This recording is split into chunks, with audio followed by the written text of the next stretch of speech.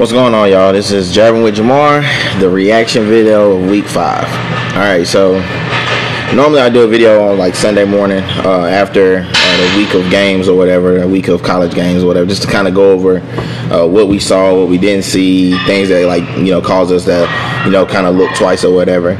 And to be honest with you, I'm gonna be real quick. I'm not gonna have a long, lengthy intro or whatever. So the things that I noticed on week 5, because I got a real big subject to go over with Clemson.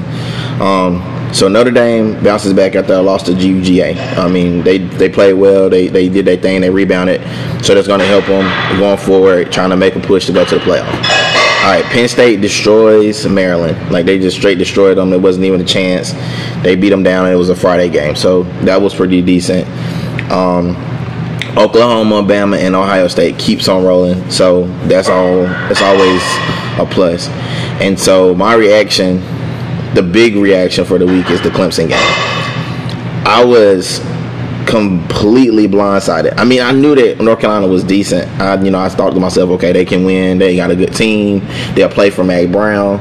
So I was like, yo, they gonna hoop. They gonna play. They gonna ball out. But I didn't expect them to keep it that close.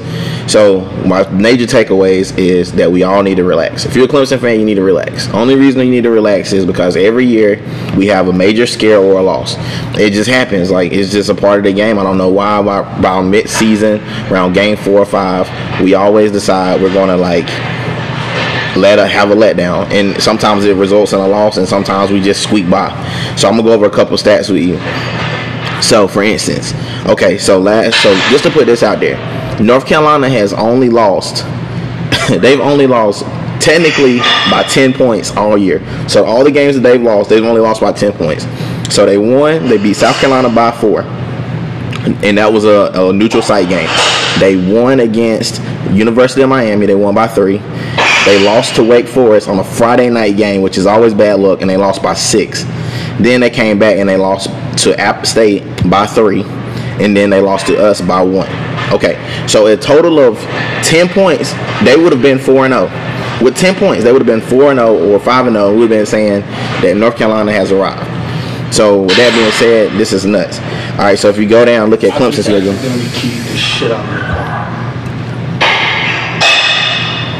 So if you go down to Georgia Tech or whatever, so you're on Clemson's schedule. So Clemson's schedule, they got 52-14 Georgia Tech at Georgia Tech. Go Texas A&M 24-10, Syracuse 41-16 at Syracuse, and then they punished Charlotte. And then after that, yesterday they lost 1 by 1. So after all that being said, last year they beat Texas A&M by 2 points, and then they beat Syracuse by 4 points.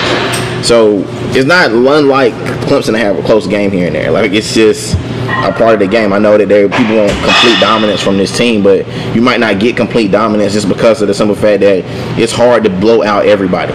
And when you do blow out everybody, you need to be getting ready for close games to get ready for the end of the season, because you're not going to have close games. You're not going to have blowouts all the time in the playoffs. So I think we need to relax.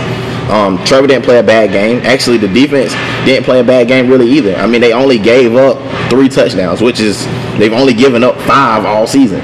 So, I mean, we need to relax. So we need to pump the brakes. North Carolina's a good team. We played at North Carolina. It wasn't like they was with us at Death Valley. We played them at North Carolina.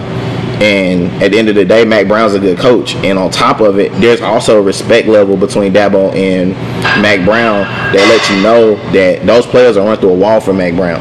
And you get everybody's best shot when you're the number 1 team. You get everybody's best shot. Just like people give Bama, unless Bama just blow you out, some people give Bama a hard time. And as soon as they have a close game, it's like, oh, Bama's not number 1. Okay, that's fine. Take number 1 from us. But all you're going to do is wake up a sleeping giant. And that's just what it boiled down to. They take number 1 from Clemson. Clemson then has the mentality of a killer at that point. So when you have that mentality and you feel like you've been disrespected, we see what happened when they do it to Bama. It's going to be the same thing that happened with Clemson. They're going to wake up a sleeping giant. After this bye week they have, they're going to run into Florida State. If they piss Clemson off going into Florida State game, they'll beat Florida State by 100. I'm just being real. We need to pump our brakes. I got a lot of trash talk in the inbox, people that I haven't heard from all year. like they little, they taking their little jabs, like, oh, Clemson, they struggling. Okay, they struggling. That's cool. That's fine. But we also got to remember, North Carolina going to beat a lot more teams this year.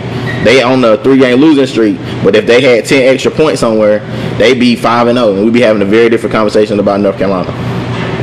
So that was my reaction video.